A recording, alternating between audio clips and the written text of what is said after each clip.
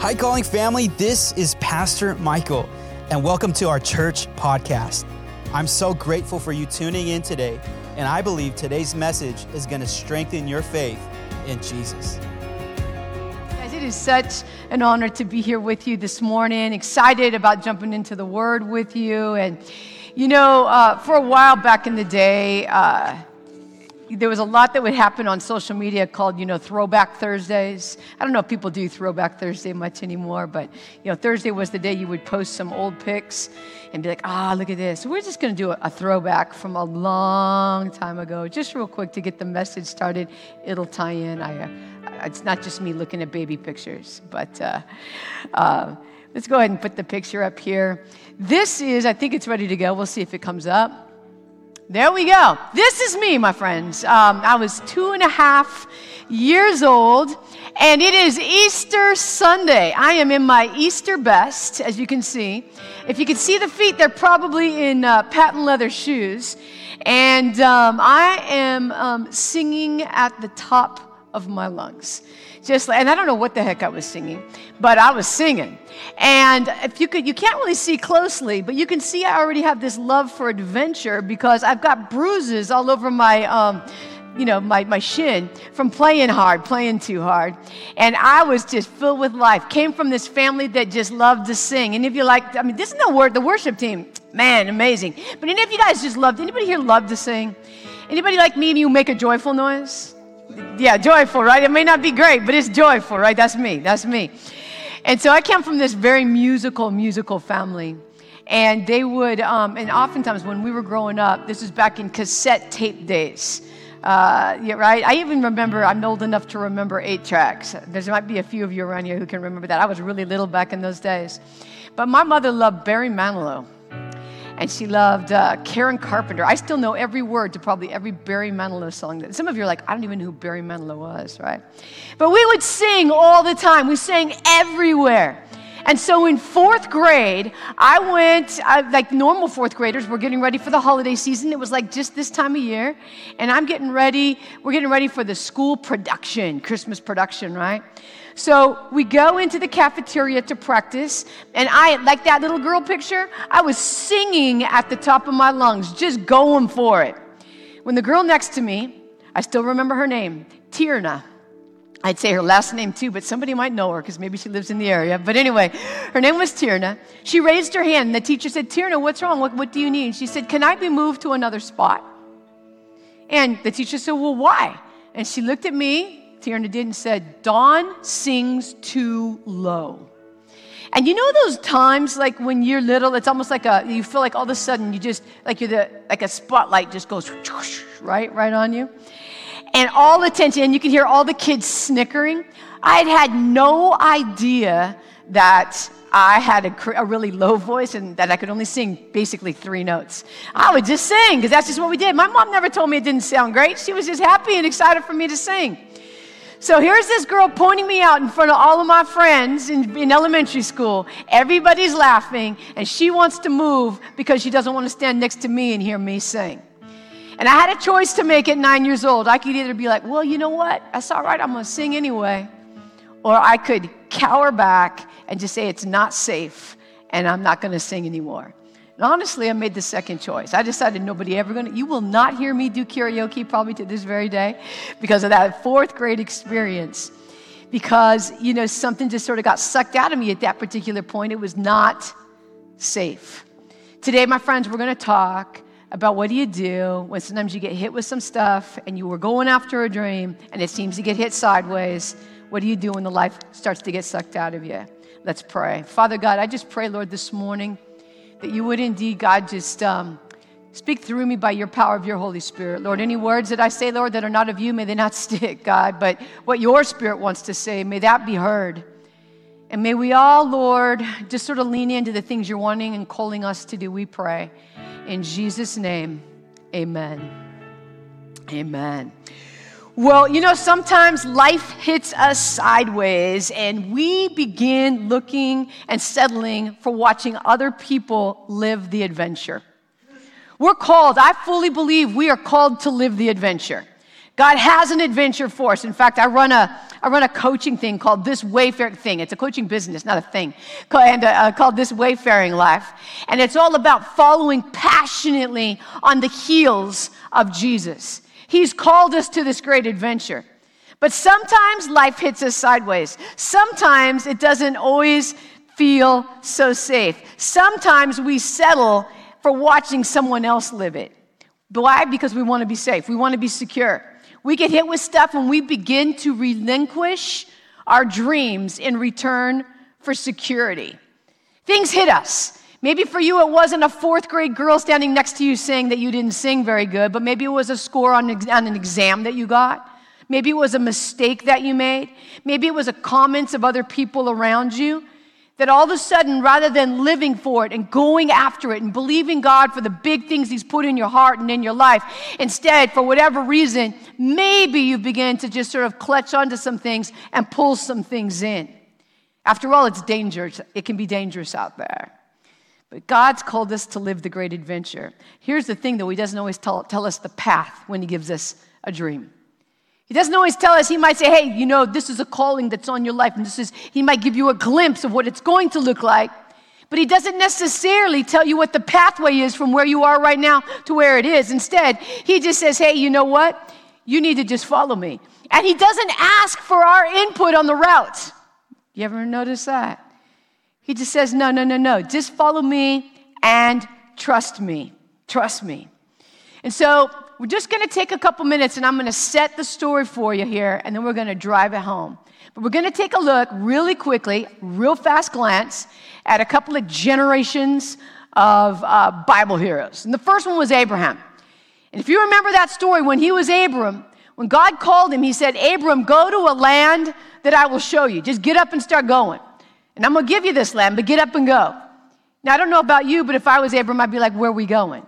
Where's the GPS? Is there a map? Like, what's, show me. And God doesn't tell him any of that. He's like, well, how am I going to know, if I get there, when I get there? Don't worry, I'll tell you when to stop. And it was all about continuing on. And along the way, while he was in obedience to doing what God had called him to do, God gives him a dream. God begins to speak to him. And here's what He does. It's not even a dream. He takes him outside. And this is Genesis chapter 15, verse 5. He gives him a promise considering his family. Now, mind you, Abram has no children at this point, and he's getting old. It says this, then the Lord brought Abram outside beneath the night sky and told him, look up into the heavens and count the stars if you can. Your descendants will be like that, too many to count. You ever been out in the desert? I know we can't see it so much here in the San Gabriel Valley, but you go out to Joshua Tree or Palm Springs, or maybe out driving, I don't know, just out away from the city lights, and you look up and you see the expanse of the sky and how many stars. And God's telling him, Abram, that's how many kids you're going to have, how many descendants you're going to have. So Abram ends up, and the child of the promise is Isaac, if you know the Bible story. And that same promise of there going to be at some point a whole big, huge family goes to his son Isaac. Isaac has twin sons, and God passes that same blessing on from Isaac to his son Jacob. And now we find Jacob. Jacob's got 12 sons. It looks like the dream is starting to become a reality. Things are going well. He's got wealth. He's doing really well. He's got 12 sons. And then all of a sudden, life hits him hard. Now, we can't unpack these stories. And some of you are going to be like, wait, that's in the Bible? And these stories are all in the Bible. But these are all the crazy things that happened in Jacob's life. First of all, his oldest son, Reuben, slept with one of Jacob's wives. He's sleeping with one of his stepmothers. Now, you're like, what of? Jacob had 2 wives and 2 concubines. That's crazy to begin with, right? So that's just craziness. But Jacob, his oldest son, ends up sleeping with one of Reuben, his oldest son, ends up sleeping with one of Jacob's other wives. That's like crazy. Then when his younger son, his second youngest son, Joseph, was kidnapped, sold into slavery by his own brothers, but Jacob doesn't know that's what happened. He thinks he's actually been torn to pieces by wild animals and that he's dead. His son Judah sleeps with his own daughter-in-law because he thought she was a prostitute and he gets her pregnant. I mean, that's just like crazy on all sides, right? sleeping with first he thinks he's with the prostitute. That's not good to be with a prostitute. And it's actually his daughter-in-law. And he knows, this is like Jerry Springer gone crazy. Right? This is one man's family. That's just not, this is his family. And then a famine comes and it hits the land, and the family's very existence is threatened. Can I just say this to you? If you have drama in your life, you are a candidate for the miraculous. Because this man had a lot of drama going on in his life. A lot. And yet God had not forgotten him. But with it, he had been given this promise, that there would just be this expansive family coming. And instead, what he's seeing is his family is getting smaller.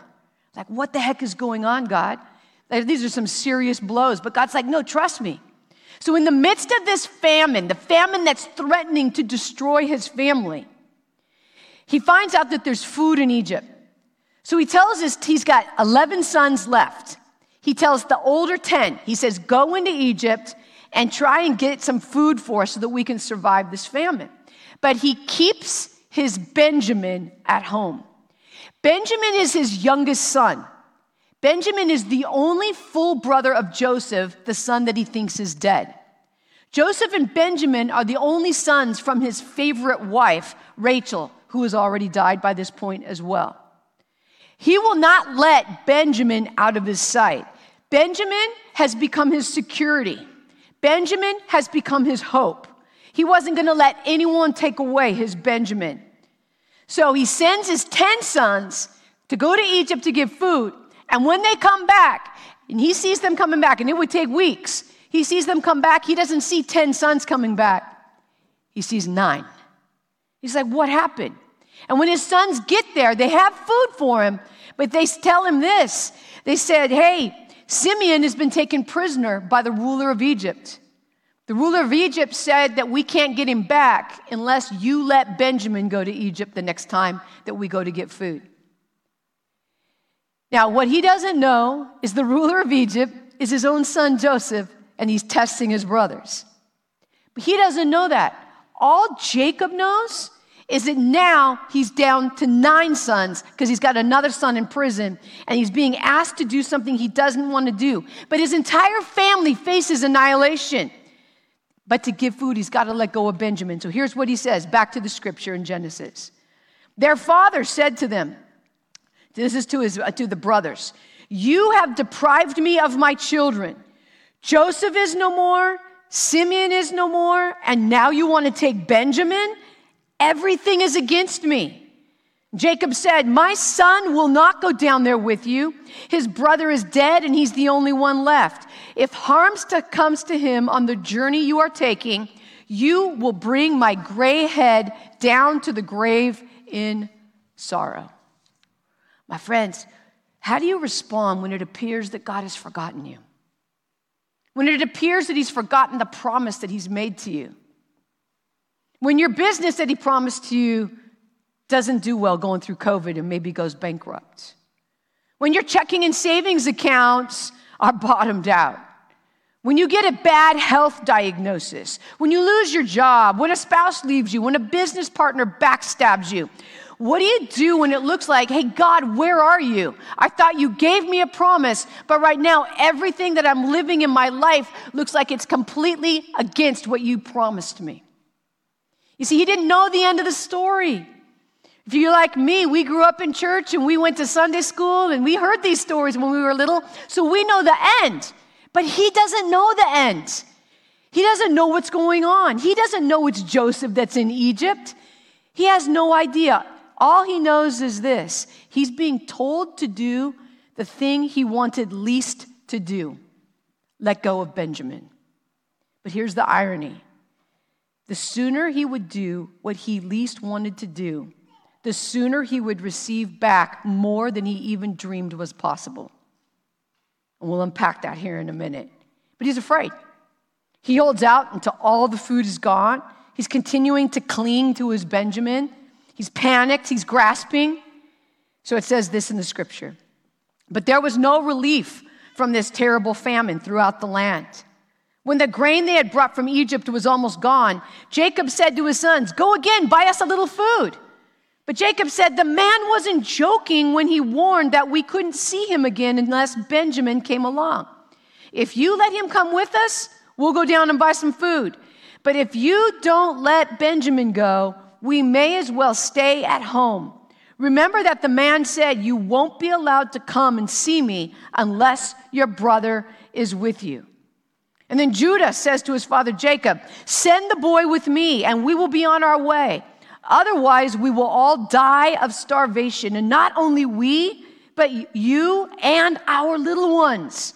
I personally guarantee his safety. If I don't bring him back to you, then let me bear the blame forever. For we could have gone and returned twice by this time if you had let him come without delay.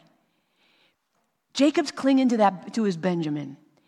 And he's clinging so long that they could have made 2 round trips and kept the family well fed. In the meantime, can you imagine the meager rations? They're going to bed hungry at night. And their father continues to hang on to Benjamin.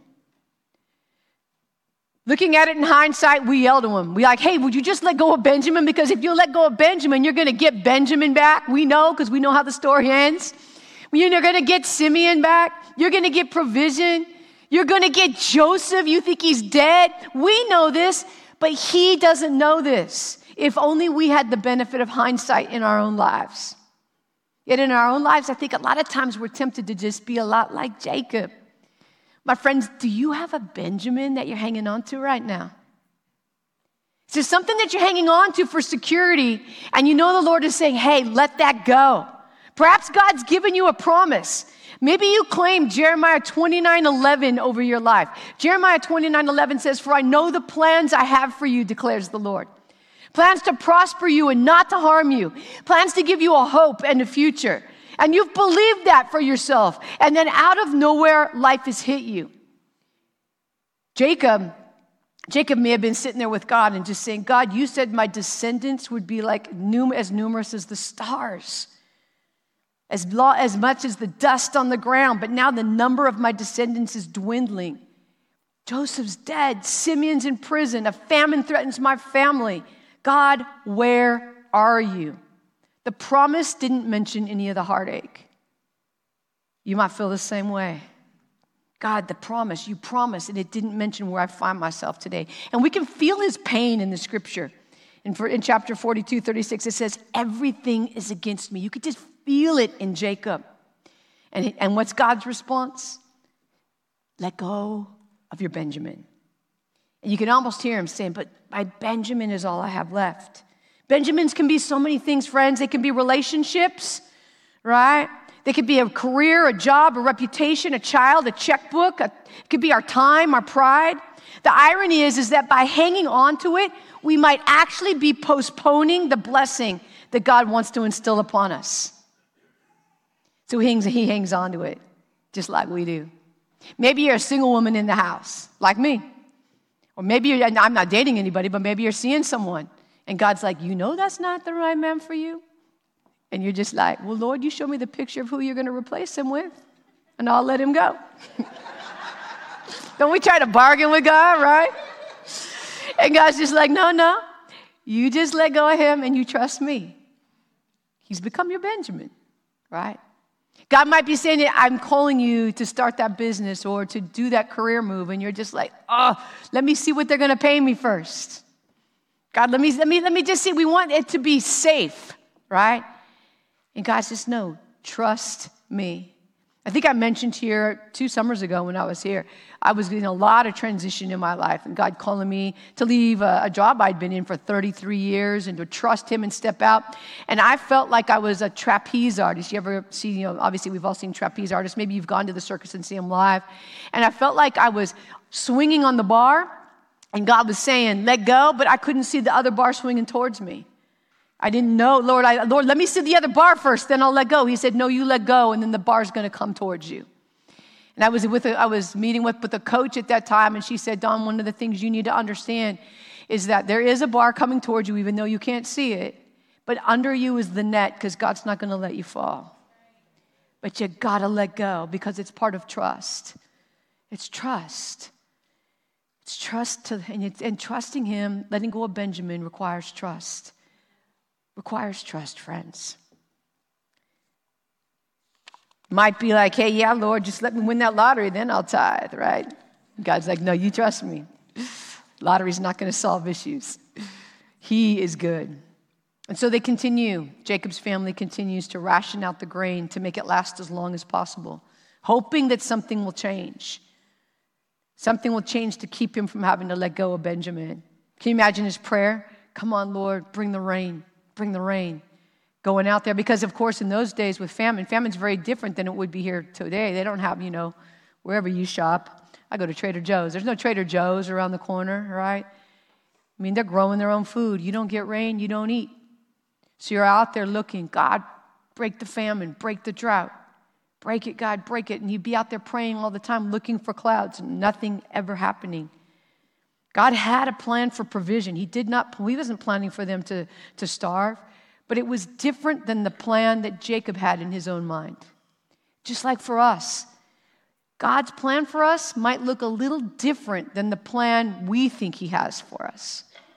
We got to trust him. Is there a Benjamin you're clinging to? It's time to let him go. So with no food left and family's existence is completely in jeopardy, like they're going to starve, he finally lets go of his Benjamin. Now, can you imagine this older man as he watches his Benjamin and the older sons go off into the distance? I don't know if they got camels or donkeys or whatever they have, and they disappear off to the horizon. He would have been tempted after letting go to run after him and grab him and bring him back. He would have been so much sorrow and fear in his heart and anxiety. And it wasn't like there was something changed the next day, because they had to travel for days, maybe weeks, to get to Egypt and then be there and take all care of the food before coming back. So there was this season. There would be a season of waiting, which would be between letting go of Benjamin and actually seeing God's fulfillment of the promise. And that's something to remember we are living such an instantaneous society, right? We want everything now. All right, God, I obeyed you last night. Where is it? Let's go back to the one with the, looking for a mate. And you let go of your boyfriend yesterday. You're like, okay, it's over. And that was Saturday and it's Sunday. You're like, okay, where's the new guy, right? And the Lord's like, no, you need a season and just trust me. Whatever aspect of life that you find yourself in, when we follow him and we obey him, sometimes he's going to now just have us sit in that season of waiting and trust. Just trust in him. Jacob had to get up every morning just trusting God. But you can imagine him getting up and scanning the horizon, watching for his sons to come back. He'd have a general knowledge of how many days it would take before they make it back. And he would be out there looking and looking and looking. And then one day on the horizon, he would see them. He would see people, and he wouldn't know how many were coming. And as they got closer, he'd begin to count. Could he count 11 sons? And as they get closer, he sees, hey, Simeon's back. And then he's looking, is his Benjamin there? He sees his Benjamin, so he's getting excited. He sees all this food. Its food has come in, and he's like, oh my gosh, this is amazing. This is awesome. And then he gets news he never thought he'd ever hear. The son he had grieved for all this time. I don't know how many years it was. If it was maybe 15 years, something like that. The son that he thought was dead, he finds out he's alive. And he's a ruler in Egypt. And can you imagine the joy? He got his Benjamin back. He got his Simeon back. His family's not going to die of starvation. Joseph is alive as a ruler. And Joseph has said, hey, I want you to come live with me in Egypt, and I'm going to take care of you. You're not going to have to worry for food ever again the rest of your life. He got more back than he even dreamed possible after he let go of his Benjamin. And if there's anything that he regretted, the only regret he may have had would have been simply this: why didn't I let go of my Benjamin sooner? If I just would have let go sooner, all of this would have even come sooner into my life. But he was being tested. Would he trust God? Would he trust him? How about us? Do we trust him? Will we let go of our Benjamin? Are we hanging on to one here today? Are you postponing perhaps a blessing God wants to pour into your life because you're hanging on to something, finding security in someone or something rather than God? Is God calling you out? I used to have this dog. I've always tell everybody she was the best dog in the world. I don't know if I've told the story here, and if I did, you get to hear it again. But this dog of mine, her name was Shelby Dog, and she was a Border Collie Chow mix. And I took her one day with me with some friends. We went up to Central California to go water skiing. They had a boat, and we were going to scout out a trip. I was working with some college students in those days, and we were scouting out a location to go do a water ski trip. So we go up. It was Lake Nacimiento up in Central Cal, and they had a dog named Tahoe, a big yellow lab. My dog was his Border Collie Chow, and she'd never been on a boat before, so we jump on the boat, and we push off. It was one of those perfect days. It had been foggy, and we actually saw at one point, we saw bald eagles up in a nest, some baby bald eagles that were almost ready to fledge, almost ready to grow to fly off. We were eating grapes and listening to, this is old, this is going to really date me. We had Braveheart music on from the movie Braveheart. We're just floating out there, with Irish or Celtic music going on, eating grapes, looking at eagles. Anyway, we get to this island in the middle of the lake, and they said, hey, we can let the dogs roam here. There's a lot of rabbits. They can just chase rabbits. And it was like dog heaven, right? They could just chase rabbits and be totally safe. So we let the dogs off, and they're playing, chasing the rabbits.